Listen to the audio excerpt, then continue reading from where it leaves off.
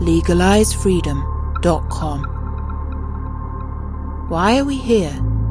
Where do we come from? Where are we going? From the nature of reality to the future of humanity. Listen without limits. Unchain your brain. Change your thinking. Change your life. LegalizeFreedom.com.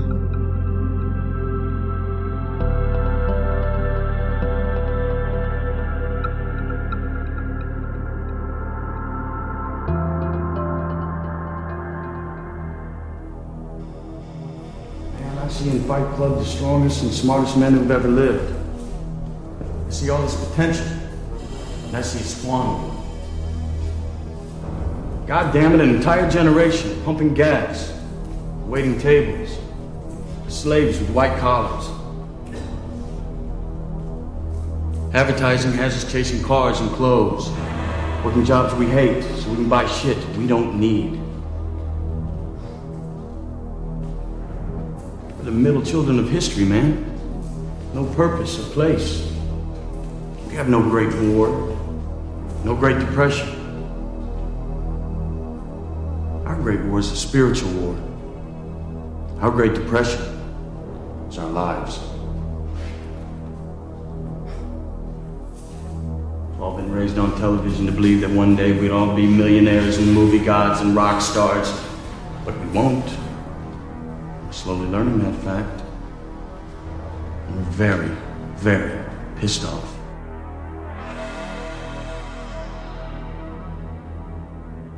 Greetings and welcome once again to LegalizeFreedom.com. I'm your host Greg Moffat and my guest today is James Tunney.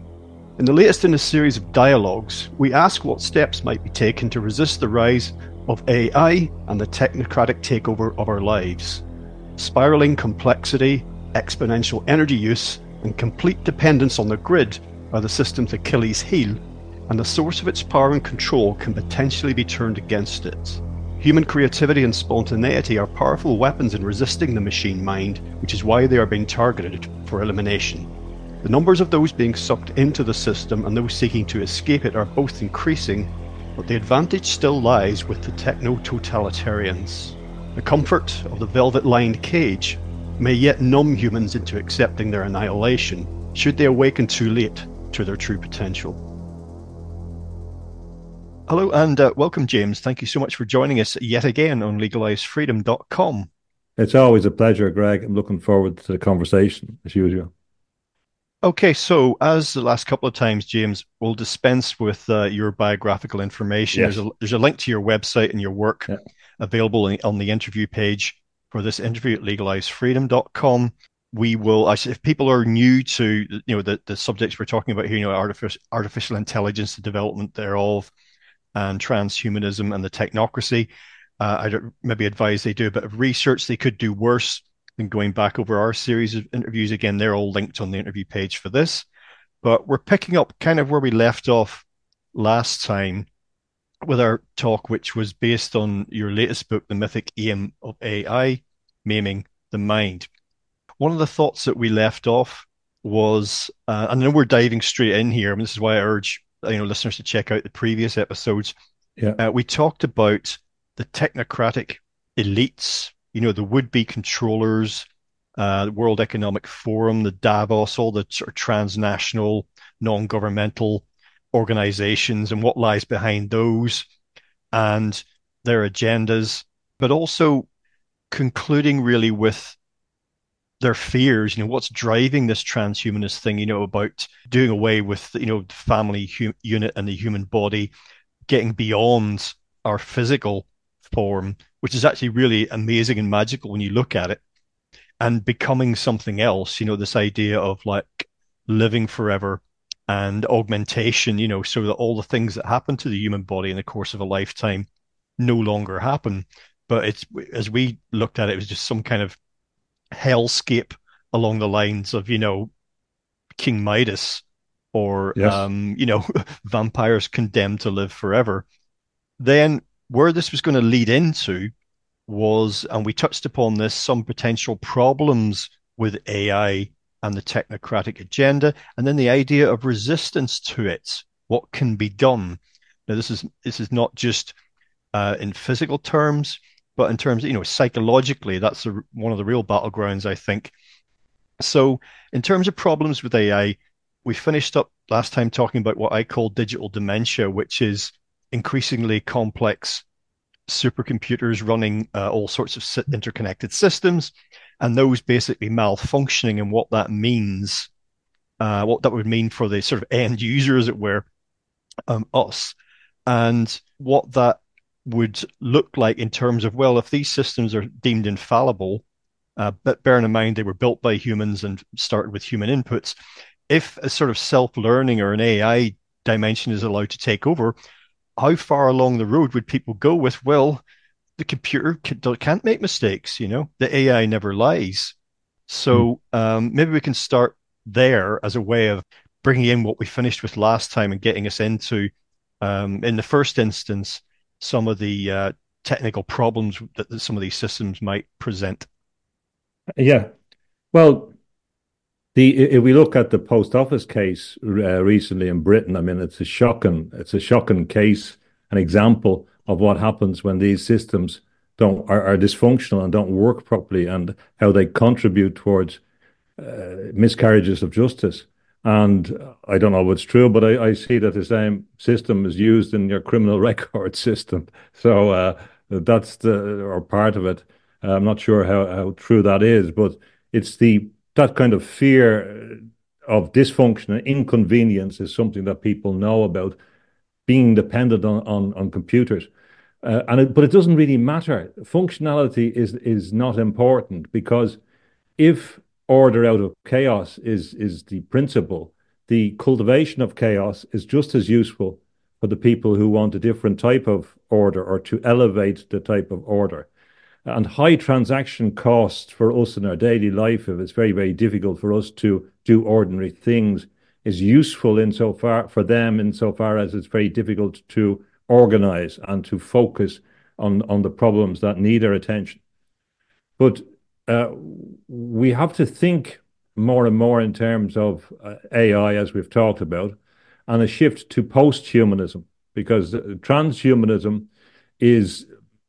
implies some degree of choice, and it's usually associated with people with a lot of power. And post-humanism is the end goal, as you've indicated, the idea of moving beyond the human, but it's also a philosophical movement which attacks the idea of the human, which says it's a bad thing constructed by imperial powers, and the special nature of the human has to be destroyed. And this goes hand in hand with AI. The two of them are complementary. They're two sides of the one pincer movement, if you like. So AI is a technology that implements a post-humanist ideal, and post-humanism is a kind of philosophy that sells it. It's the shop window, if you like, that makes it appear to be something nice and something interesting and something innovative. And this is a very, very strong movement, but effectively it means the end of the human race.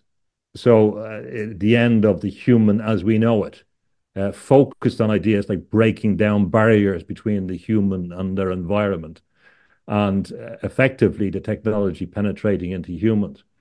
So the important point to remember is that whatever dysfunctional things we have, whatever consequence of cyber insecurity, which is used as leverage to gain more control, the ultimate objective is to be able to control us with technology. And one story that comes to mind, or one book that comes to mind in this context, which was important, as you know, in relation to science fiction, from an English perspective and a broader global perspective, is The Coming Race. And the idea, from the late 19th century, and the idea that there would be an underground race, which were mainly electrical beings. Electricity comes into it, or had the vril, the power, which is used in the word they used in the brand name Bovril, actually, which is interesting. But the vril was this kind of electric-like power which distinguished these groups that lived underground from the people that lived on the upper ground. And there is this general sense behind a lot of the disparate movements that we're moving from light beings to electrical beings. The arguments behind technocracy from the 1930s were predicated on changing from a normal economy as we know it towards one which is purely based on electricity. So the role of electricity is not what we think it is. And if we look at people like Steiner, he said that electricity is the evil form of light, or words to that effect. And there is an implication in all of this that the post-human form will be something which is controllable, switched on, switched off through a system of electricity or something, some element like that, so that we will be confined in an electrical grid ourselves. And this will be the mechanism by which perhaps nanoparticles, i.e., where we integrate. This is an important distinction as we're talking about our own approach, that a lot of these movements and the New World Order movements, they're really into distinctions between tactics and strategies and not confusing them. So some of the apparent problems are tactics in their hands to achieve a broader strategy. And the broader strategy in all cases will be to increase our dependence and integration into systems.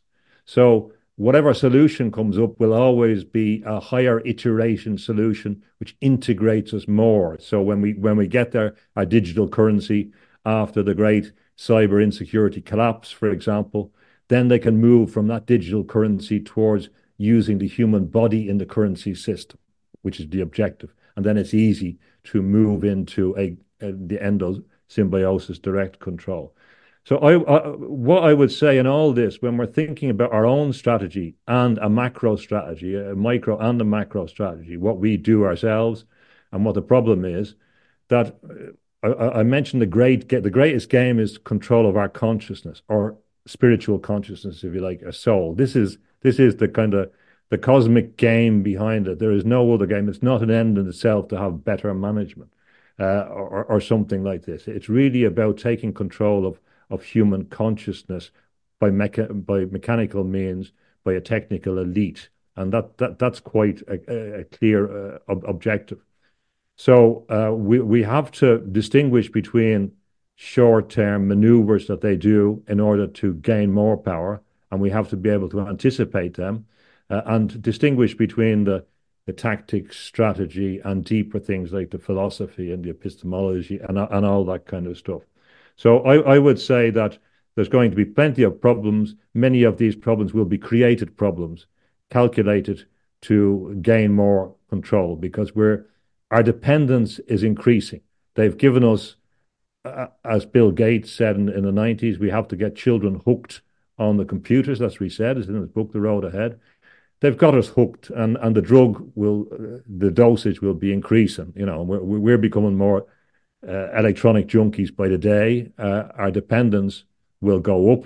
Their ability to do things will increase appropriately, and they will be able to move towards this post-human scenario. The post-human scenario can be assisted by the usual Malthusian levers they have of massive war, this overpopulation fear, which they always had, this fear of disease that they had, and particularly you can see it in Victorian London. It was very important in their mindset, and this intense desire to control, not just to control the people, but to control them down to a cellular level.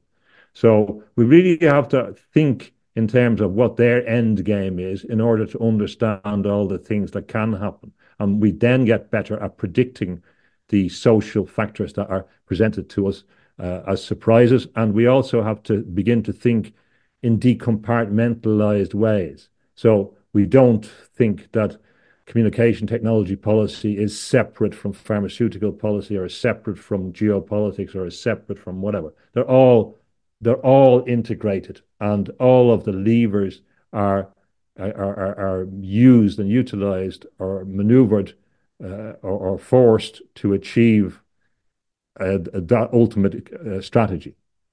So we will today be focused more on near term and, things that will be happening ostensibly anyway, in our physical everyday lives. But of course, as you mentioned, this background is very important in the decompartmentalized thinking Yes.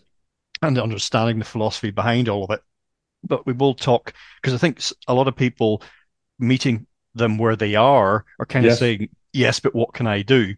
Yeah. And Yeah. if they're only presented with theory and philosophy and great Yeah. overarching historical, Yes. arcs, they can feel some people, what they want to know is, what can I do tomorrow? Yeah. Or what can I do today? Uh, so, but I think it's very useful to bring the things together. Say you're seeing these developments on TV and in your everyday life. You feel there's something wrong here. What does it mean? And what should I do next? And but having the philosophical background then helps you inform the actions, because that's the whole thing about this reality. It seems that we're in it, but not necessarily of it. But when people say to me, "Oh yes, in a sort of new age way, but life's just a dream," I'm like, Yeah. "Well, but nevertheless, we're in that dream now, and we're interacting in that, and what we do is important." Just in passing, you mentioned Vril, The Power of the Coming Race.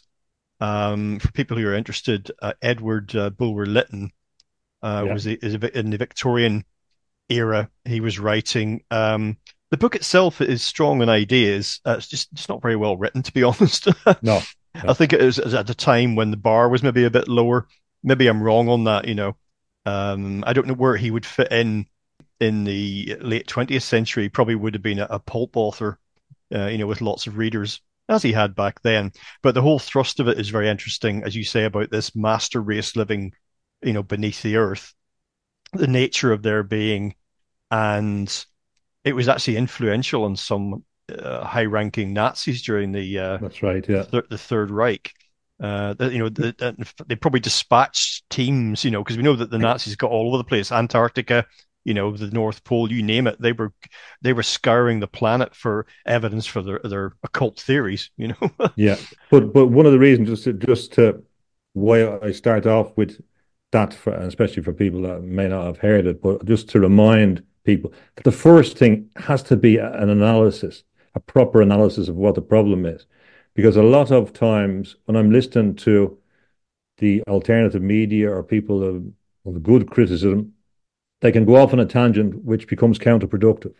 So what all I'm saying out of that is make sure that you understand, and that we all do, perfect an analysis which is based on proper history. And I'll give you an example why it's relevant.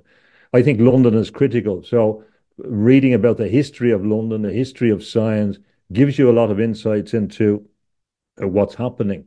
For example, there's a lot of, you don't have to be particularly interested to have noticed that in the last 6 months, there's a huge increase in talk about UFOs. And a lot of people genuinely don't know what to make of this. They don't know, is this true? Is it accurate? Is it a psyop or whatever?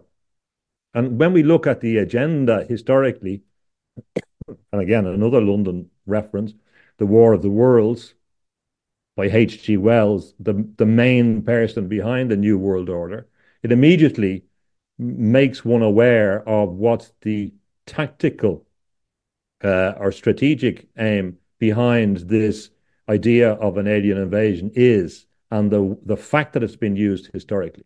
So what I'm saying about some of these issues, and particularly the historical issues, is they are practically relevant to how you interpret the world today. Oh, absolutely. Yeah. Yeah. I think so. I think we've established the importance of that. And really, as I was hinting at, trying to navigate current reality without that background, really, you're flying blind. Yes. You can really be able to see things for what they are.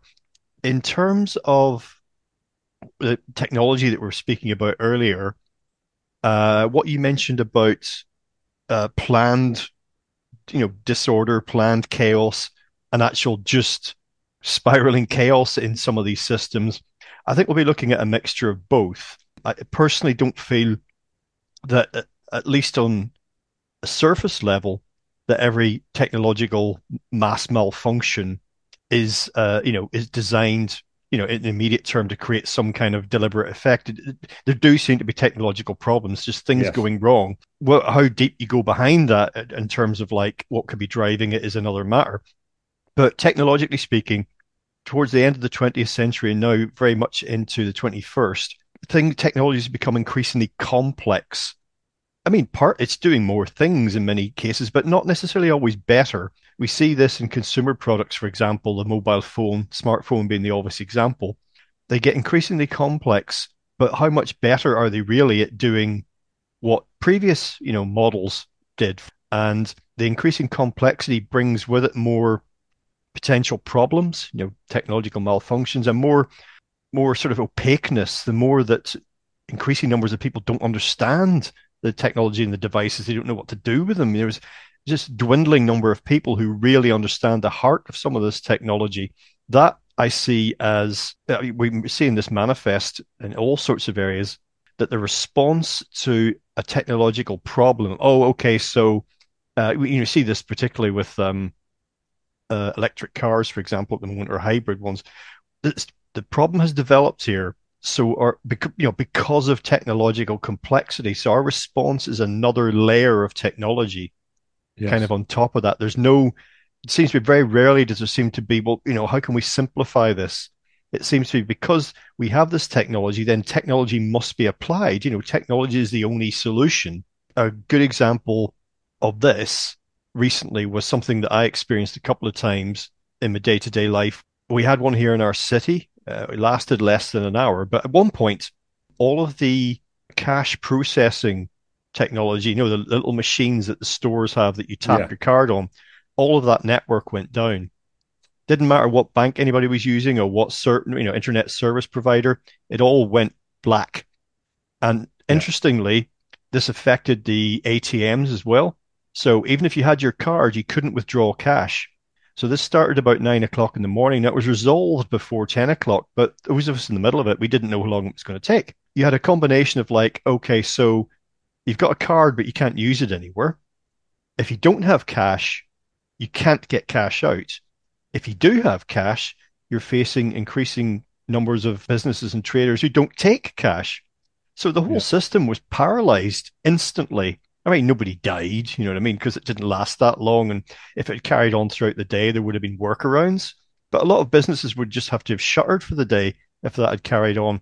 So for me, that's a very practical example that I think we're seeing more of in the systems that people use from day to day, whether it's payments or communications or, access to media or transport systems. Yeah. And then same thing happened here with the supermarkets, the chains here. Their system went down and they were closed for a while, last year, the year before. So these things are going to happen. And everything will be used as a leverage to increase our dependence in a different way. So, oh, these don't work. If you have this little chip, some other card, whatever, some ID, it will work easier. We don't need that. It's more efficient, etc. So there's leverage behind all these systems. Um, but so that ratchet effect is built into all these systems. If you look at the investment of in cash registers, for example, in the history of cash registers, it's ridiculous the amount of money invested in cash register systems in small operations. And there was a bigger reason behind that in relation to information gathering. But the bigger problem is in the formalization of informal relations. So as these systems increase, our human interactions decrease, and we have less and less human contact. And with AI, that's increasing. So if you listen to someone like Alexander Wang and Scale, his company, and what he talks about, a billionaire that talks about AI, he's saying that we'll be spending most of our time dealing with AI models in our daily life. So this is part of the problem, because it vindicates the argument that we're becoming post-human. We're not human in a recognizable way as we begin to not interact with humans, as we begin to lose skills of communication, or maybe not even be used to dealing with people anymore on a face-to-face level. These are skills that are developed, that are learned, and that can diminish. So there's a multilateral analysis that we have to use. Cash is really hard to come by here, or is really underused, uh, and that's not going to change. And it's not going to change in most countries now. The die is cast on these things. The arguments against them should have been 10 years ago, and nobody cared or bothered. So most of these things are not going backwards.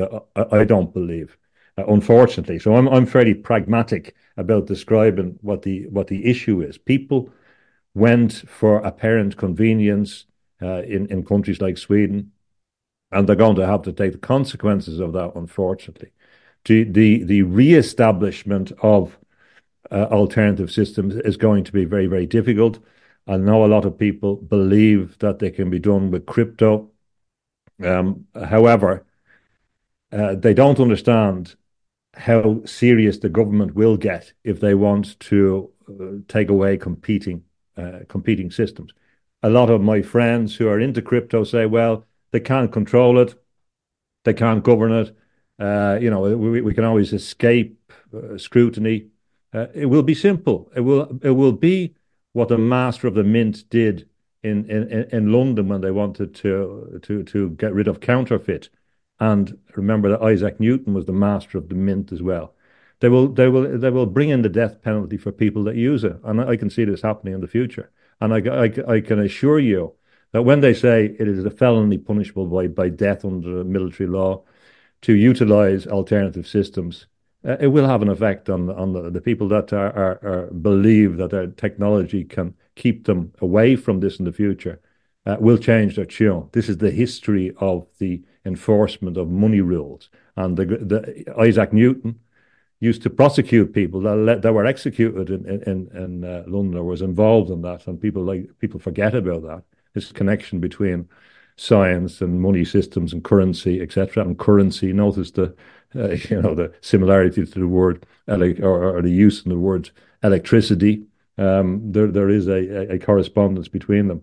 So some of these big things I'm not being defeatist about it, but we have to be very, very conscious that some of the battles have been lost. So we're going to have to be selective about how we deal with it. I mean, fundamentally, the primary I see the issue as primarily related to our perception of ourselves. It's before that. It's the issue of who we are and what we're willing to give up about ourselves. But we can't know what we're losing unless we have a proper inventory of what the human being is. And a lot of people are conceding notions of what the human is already. They've conceded the supernatural domain, for example, that it doesn't exist. The scientific model proves that it doesn't exist, for example. Excuse me. And these levels can happen on transactional basis. We can make concessions in our worldview through the way that we interact, use these systems, and communicate, for example. So a lot of people think that there's going to be the clock is going to be rewound on some of these issues. I don't see it in that way. I think we really have to begin to look at the stage that's coming after, because by the time we realized that we're behind the curve again, or that the move has happened, that the die has been cast, or we've crossed the Rubicon, we won't be ready for the next problem coming along on the line. So I'm not trying to be pessimistic about that. What I'm saying is that the ultimate issue behind it is deeper. The issue is, how do humans interact with humans? This is the deep issue that we have to consider in all these contexts. Well, I mean, I have crypto, but really it's it's a form of gambling. Really, it's a casino.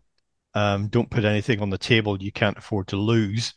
And one of the reasons I dipped my toe into that was because of with what do you do with your money? if you know what I mean. And here, maybe we could talk about that as, one of the practical responses, just, as going forward, it's been made increasingly difficult to, if you have any spare money at the end of the month, depending if you're not already, independently wealthy or secure in that front, what do you do with any spare money you've got? I mean, money in the bank's a waste of time. We hear talk now about negative interest rates, which would basically penalize people for holding money in the bank, not just through not paying interest or interest well below inflation, but actually costing you money at the end of the month.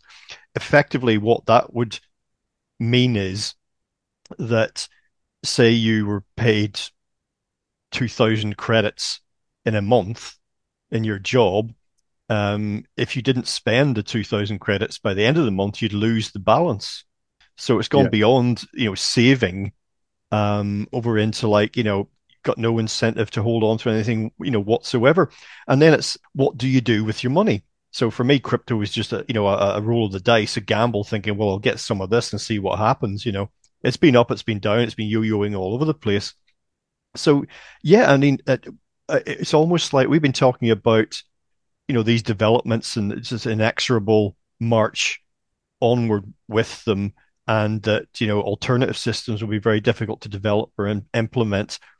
But people I talk to, I've been saying, look, based on what I'm doing, if you've got money at the end of the month, buy things that you'll be able to use in future. And this sort of thinking can go back to preppers, in the 70s and 80s, when it looked like nuclear war might be a thing. But buy some things you can use in future and that other people might find useful.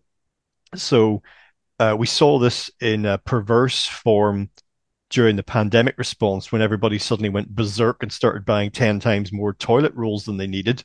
Yeah. And how that became a commodity. But I've bought things like gold and silver and really nice bottles of whiskey, and just things that over time other people have shown an interest in or a willingness to sort of say, I'll have that, yeah, if you have this. So I don't know what your thoughts on that are, but it's been made increasingly difficult for people to do anything constructive in that sense with their money, and combined with the materialism and consumerist culture, which is pushing people to sort of completely opposite of what I've just said, buy things that they don't need. And all of what I've said predicated on the idea that anybody would have any spare money left at the end of the day. Well, as I say, the best things in life are free. In this, there is a strange paradox about the nature of our needs in a complex society. And I do think that there is a mentality, a kind of survival mentality, or a frugal mentality, that will be necessary to deal with the situations that arise, that we're not going to be living in the same way that we have done hitherto. That concludes part 1 of our interview. Part 2 will be available soon in the subscribers area at legalizefreedom.com. Legalizefreedom.com